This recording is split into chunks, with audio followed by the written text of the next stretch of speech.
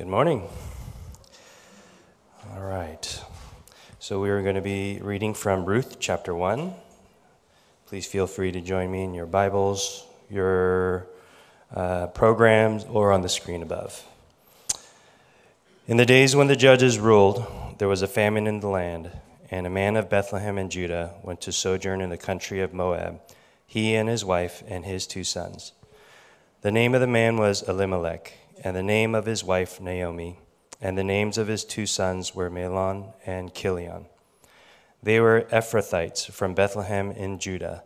They went into the country of Moab and remained there.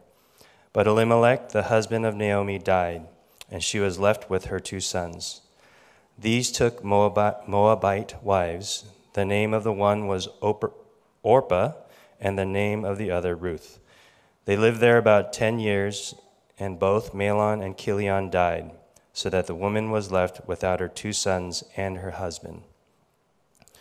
Then she arose with her daughters-in-law to return from the country of Moab, for she had heard in the fields of Moab that the Lord had visited his people and given them food.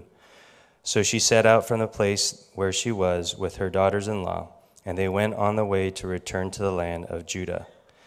But Naomi said to her 2 daughters-in-law, "Go, return each of you to your mother's house. May the Lord deal kindly with you as you have dealt with the dead and with me. The Lord grant that you may find rest, each of you in the house of her husband." Then she kissed them, and they lifted up their voices and wept. And they said to her, "No, we will return with you to your people." But Naomi said, "Turn back, my daughters. Why will you go with me? Have I yet sons in my womb that they may become your husbands? Turn back, my daughters, go your way, for I am too old to have a husband. If I should say I have hope, even if I should have a husband this night and should bear sons, would you therefore wait till they were grown?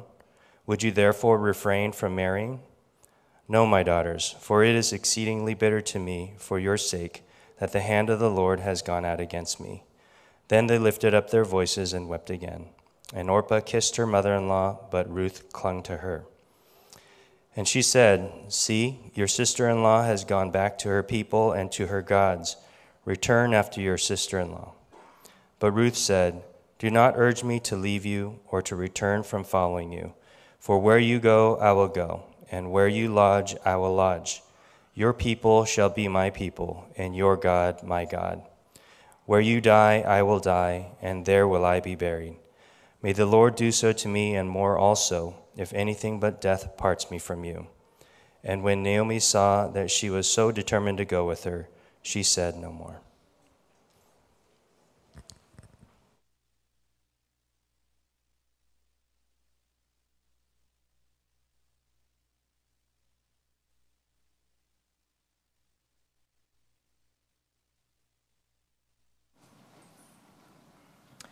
For those of you relatively new to our church, we are in the middle of a sermon series called The Mothers of Jesus, where we're going over all the mothers that are listed in Jesus' genealogy found in Matthew chapter 1. And when you look at his genealogy, you see that 5 mothers are listed. You have Tamar, Rahab, Ruth, Bathsheba, and Mary. And each Sunday we're covering and highlighting one of these mothers because for some reason Matthew sees a connection between these mothers and the arrival of Jesus Christ. For some reason, Matthew decided to do something out of the ordinary. He included the names of these women because he wants us to see how these women's stories prepare us for the arrival of Jesus Christ. And so every Sunday we're looking at each individual story and we're seeing how they connect us and prepare us for Jesus' entrance into this world. A couple weeks ago, Pastor Lewis talked about Tamar. Last week, I talked about Rahab, and today we are going to look at the inspiring story of Ruth. Now, this book is named after Ruth, and aptly so, But an argument can be made that the book of Ruth is also about Naomi, Ruth's mother-in-law. So let's get to know Naomi. Who is she? Well, she is the wife of Elimelech, and she has two sons, Mahlon and Chilion. Naomi's family faces a predicament. In the first verse, we read that there is a famine throughout the land, and so for an agricultural economy like theirs, famine equaled suffering. It equaled starvation. It equaled death. And so, facing this threat, Naomi's family makes a decision. They decide to leave home. They decide to leave Bethlehem for the country of Moab. Now, I want you to know that their decision to move out of the promised land and into Moab was more than just a pragmatic one. It was actually a religious, spiritual decision. You see, by leaving Bethlehem for Moab, what they're doing is essentially turning their backs on God. Why? Because God gifted the Israelites the promised land for them to dwell in. And so by leaving the promised land, they're really saying, God, we reject your gift. We won't trust you. We're going to take our chances in the Gentile country of Moab. And of all the countries they decide to move to, they move to Moab, a country known to be the hillbilly cousins of Israel. They were the descendants of an incestuous relationship between Lot and one of his daughters. And so the Israelites looked down upon Moab. They saw them as pagan worshipers that bow down to false idols. In fact, the word Moab etymologically can be divided into two words. Mo, which means who, Ab, which means father. And so it reads, who is your father? Or to put in modern terms, who's your daddy, right? It's their way of saying this country is without a God. They've abandoned their father. Now, after settling down in Moab, Naomi's family experiences tragedy. Suddenly, out of nowhere, her husband Elimelech dies. You can imagine the shock waves that his death would have on the family, especially when you consider that back then they lived in a patriarchal society where your financial security was gained through the men of your family. Thankfully, Naomi still has a security net. She has her two sons. They will still take care of her. Not only that, but in the next verse, we read that her two sons marry. And so, nothing can quite soothe a grieving heart than wedding bells for your children and then the prospect of grandchildren. But then, out of nowhere, tragedy strikes again. Her two sons die. And her two sons also fail to provide any grandchildren for her. Both Ruth and Orpah fail to conceive. And so you have a poor Naomi who, in a span of 3 verses, goes from a family of 4 down to a family of 1. Her financial security are now buried in the grave. And I want you to know that back then, there was no more destitute position than to be a fatherless, husbandless, sonless widow. Such was Naomi. Some people argue that Naomi is the female equivalent of Job. She goes from possessing so much hope, stripped down to nothing. Phyllis Tribal, she says this, from wife to widow, from mother to no mother. This female is stripped of all identity. She then writes and underscores how in verse 5, look at what Naomi is called. Verse 5 reads, both Mahlon and Chilion died so that the woman was left without her 2 sons and her husband. She's no longer referred to as Naomi. She's no longer referred to as a wife. She's simply referred to as a nameless woman. At the same time, Naomi is not simply a victim here, is she? She made bad choices. She did leave Bethlehem. She did reject the promises of God. I would not be surprised if in this moment of deep grief, she was also filled with deep regret. Why did we leave Israel? And this regret is compounded by the fact that she decides to return home. Why? Because the famine was lifted in Israel. Oh, why did we leave? We should have never left. And now as she returns home, she's probably imagining her reception as her neighbors whisper, wait, isn't that Naomi? Where's her husband? Where's her sons? She should have never left. Dear friends, life can be cruel, can it? There are times where we can be blindsided by life. There are times where we find ourselves on paths we never imagined. No one chooses to grow up in a fatherless home. No one chooses to be victimized by abuse. No one chooses a life-altering disease. No one chooses infertility.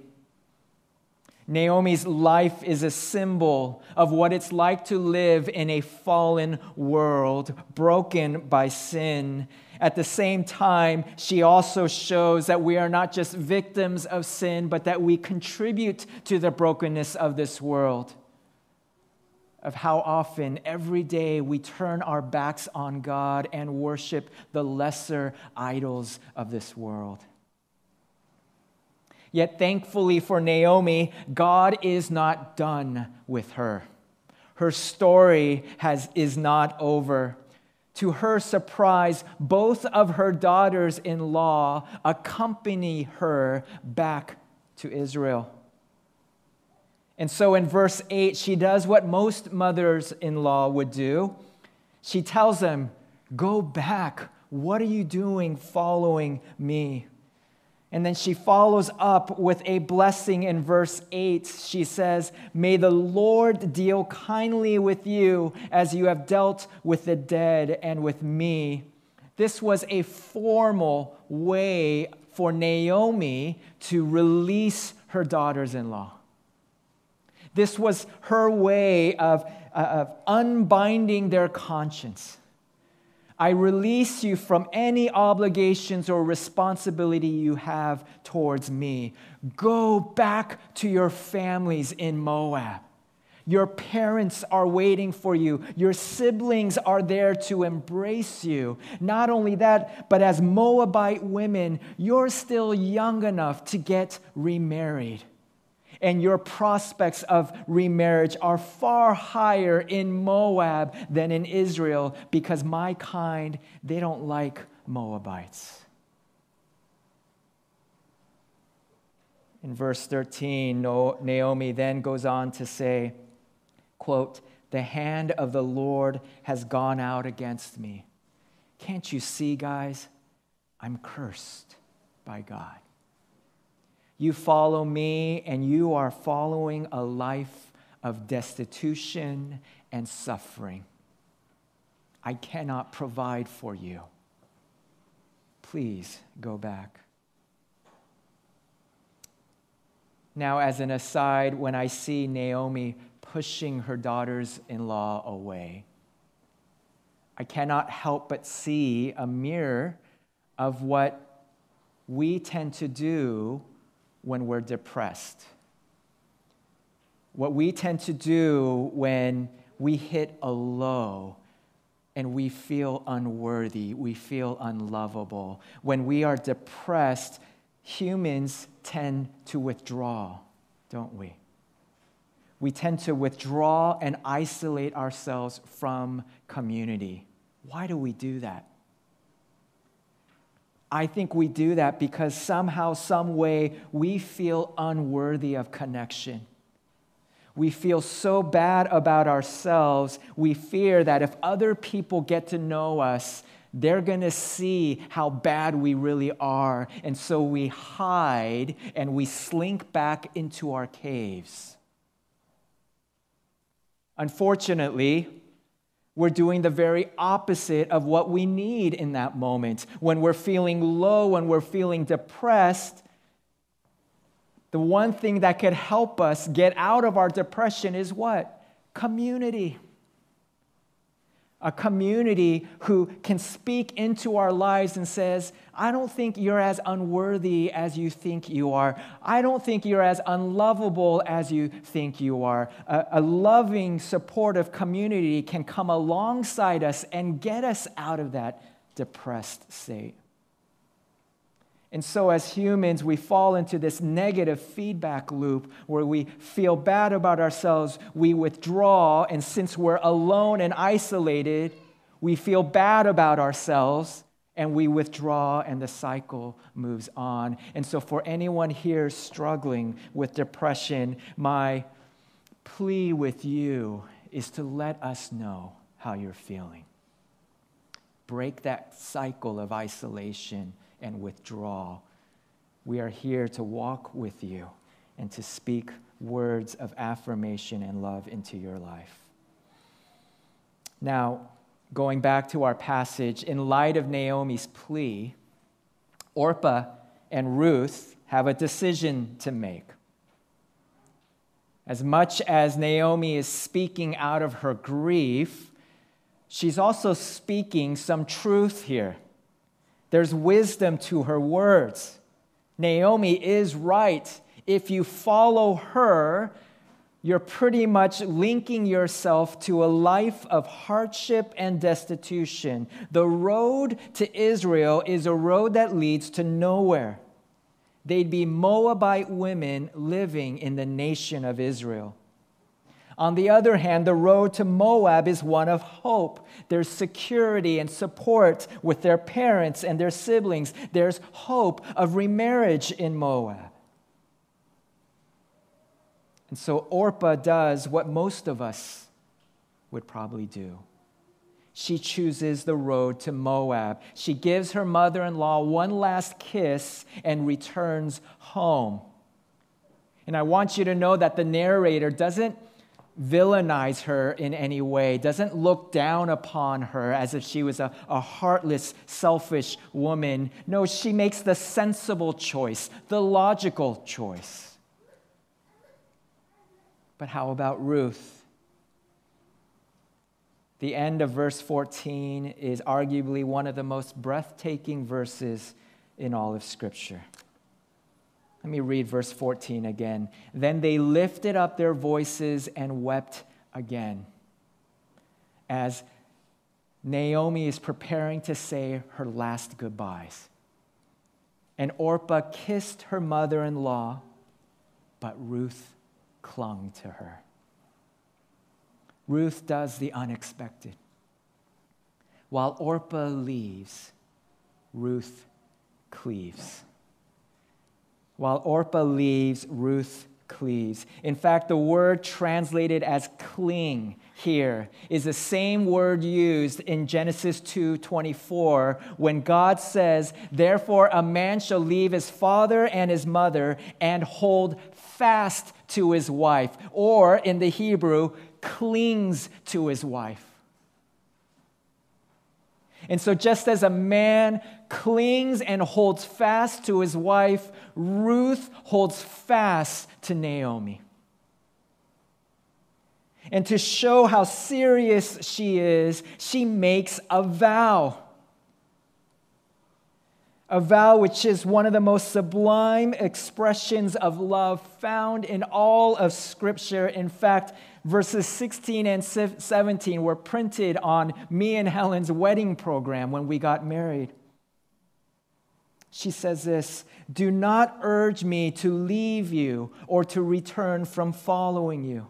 For where you go, I will go. Where you lodge, I will lodge. Your people shall be my people, your God, my God. Where you die, I will die, and there I will be buried. May the Lord do so to me, and more also, if anything but death parts me from you." Wow. Each statement ratchets up her commitment. Where you go, I will go. Where you lodge, I will lodge. Your people will be my people. Your God will be my God. I cling to you, bind myself to you, both body and soul. Her commitment is nothing short of extraordinary. As she gives up everything, as she gives up her comfort, her security, her traditions from home, and clings to Naomi, even though it leads to great suffering. How do we make sense of her decision? How many of you would make the same one? How many of you would do this with your mother-in-law? I don't think many of us. And so we're asking the very same type of question we asked last week with Rahab. We looked at Rahab and we were puzzled. Why in the world would Rahab help these spies? Why in the world does Ruth cling to Naomi? The answer is the same. Their love for the God of Israel. Their faith.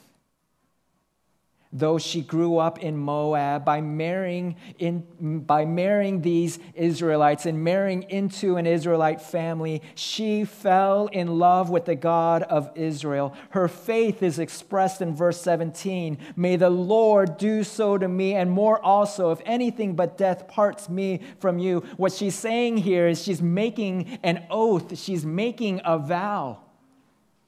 And back then, when you made a vow, you invoked the name of your deity. You invoked the name of your deity and said, I promise to fulfill my commitment. If not, my deity will punish me. And so if you were Egyptian, you invoked the name of Ra. If you were a Canaanite, you invoked the name of Asherah. And so who does she invoke? May the Lord. She uses the covenantal name of Israel. May the Lord do to me.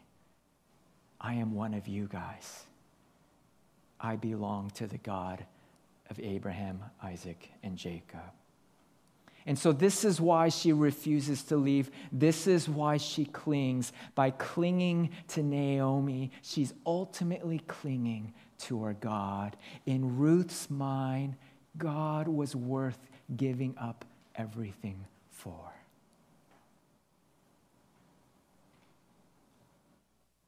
So how does Ruth's story prepare us for Jesus? How does she highlight the arrival of Jesus? Evidently, Matthew saw a connection. Otherwise, he wouldn't have listed her in Jesus' genealogy. If you're familiar with the gospel, I hope you hear the reverberations in her story. You know, I'm a huge Star Wars fan of the movies. I'm not so geeky that I read the comics or anything like that. But we are all familiar with the Star Wars score written by John Williams, right? Da, da, da, da, da, da, da, right? We're all familiar with that. Now, what I love is when I watch a spin-off Star Wars, any of the recent movies or the shows that are on Disney Plus, as I watch those movies, I will hear reminiscence of that score. where they'll have their own music, but the writer will adopt a measure here, a note here, an instrument here that makes you realize, this is all part of the same Star Wars universe. You could hear reverberations of the score in those films. The same is true with Ruth. When you read her story, it smells like the gospel. It sounds like the gospel. When you see Ruth decide to leave the comforts of home and willingly enter a foreign world where she'll face suffering and persecution, we think of Jesus, do we not?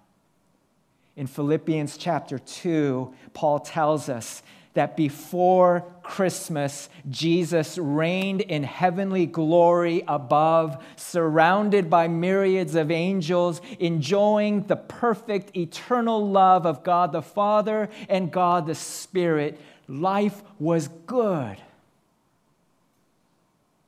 And yet, he emptied himself. He stepped away from the privileges that were his as the Son of God and became man. He steps away from the comforts of home and into our fallen world, where John chapter 1 tells us he was in the world and the world was made through him, yet the world did not know him. He came to his own and his own people did not receive him. He entered our world knowing that we would reject him.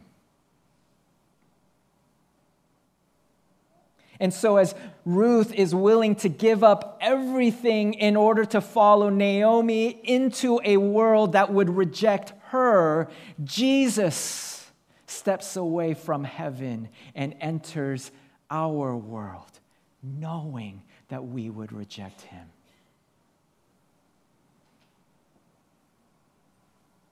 And as you let that sink in, and as you're able to connect the dots between Ruth and Jesus, then it helps us to see that Naomi represents who? It represents us. It represents the church. Like Naomi, we too have turned our backs on God. Like Naomi, we too have suffered the impacts of the fall. Like Naomi, we too are insecure. We too struggle with doubt. We too wonder if we're worthy.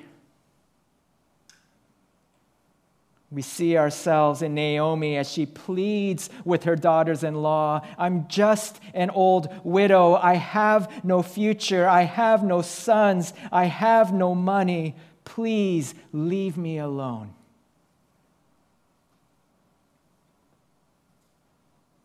Perhaps you grew up in a critical household where the only thing you experienced from your parents was how you aren't good enough. And perhaps the voice of your parents now serve as the soundtrack of your life.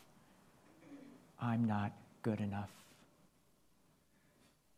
And so when your boss criticizes you, it takes you down into a spiral.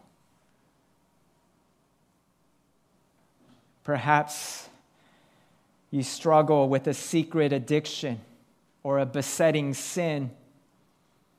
And every time you fall off the wagon, you're back to this state of, I am a loser, I am a failure.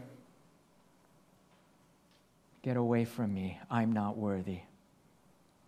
Or perhaps you're frustrated with the lack of growth in your faith. How many times have I tried to commit myself to regular devotions with the Lord? How many times am I going to break a promise to God? Why do I continue to lose my temper? Why do I continue to struggle with lust? Why do I continue to struggle with anxiety? Why can't I just trust God? And so, like Naomi, we generate reason after reason as to why God should leave us. Why we aren't worthy of God's love. But every time we raise these reasons, God clings to us. Every time we try to push him away, he holds fast to us and says, for every reason you give me to leave, I have a greater reason for me to cling. My only begotten Son lived and died for you. And now you are bone of my bone, flesh of my flesh. I can never reject you because now you are a part of me. And that is why Jesus came into this world, to make us a part of him, to make us his own. And that is why we sing, that is why we celebrate.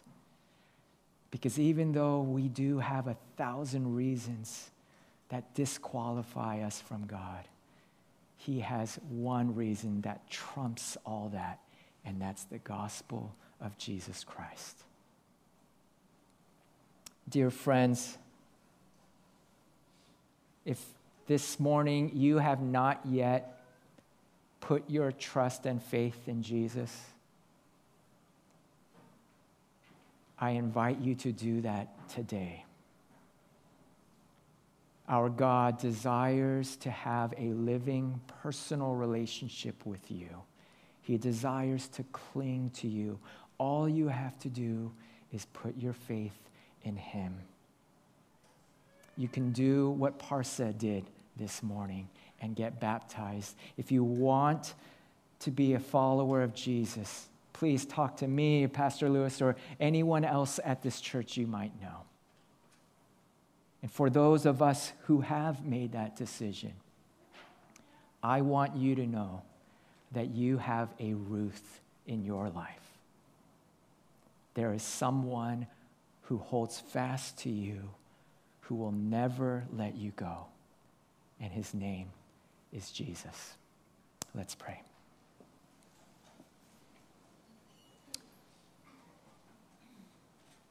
Oh Lord, we are humbled by your amazing love. A love that will never let us go. A love that holds fast to us. We thank you, O Lord, that the cross has conquered the grave. The cross has conquered our guilt and shame. And because of Jesus, we are now bone of your bone, flesh of your flesh. Lord, especially for those weighed down this morning by the weightiness of sin, would you enable us to experience the joy of our salvation? And may we, as a covenant community here at New Life, embrace and walk alongside everyone as we mutually point each other to our only hope in this life, and that is you. We pray this in Jesus' name. Amen.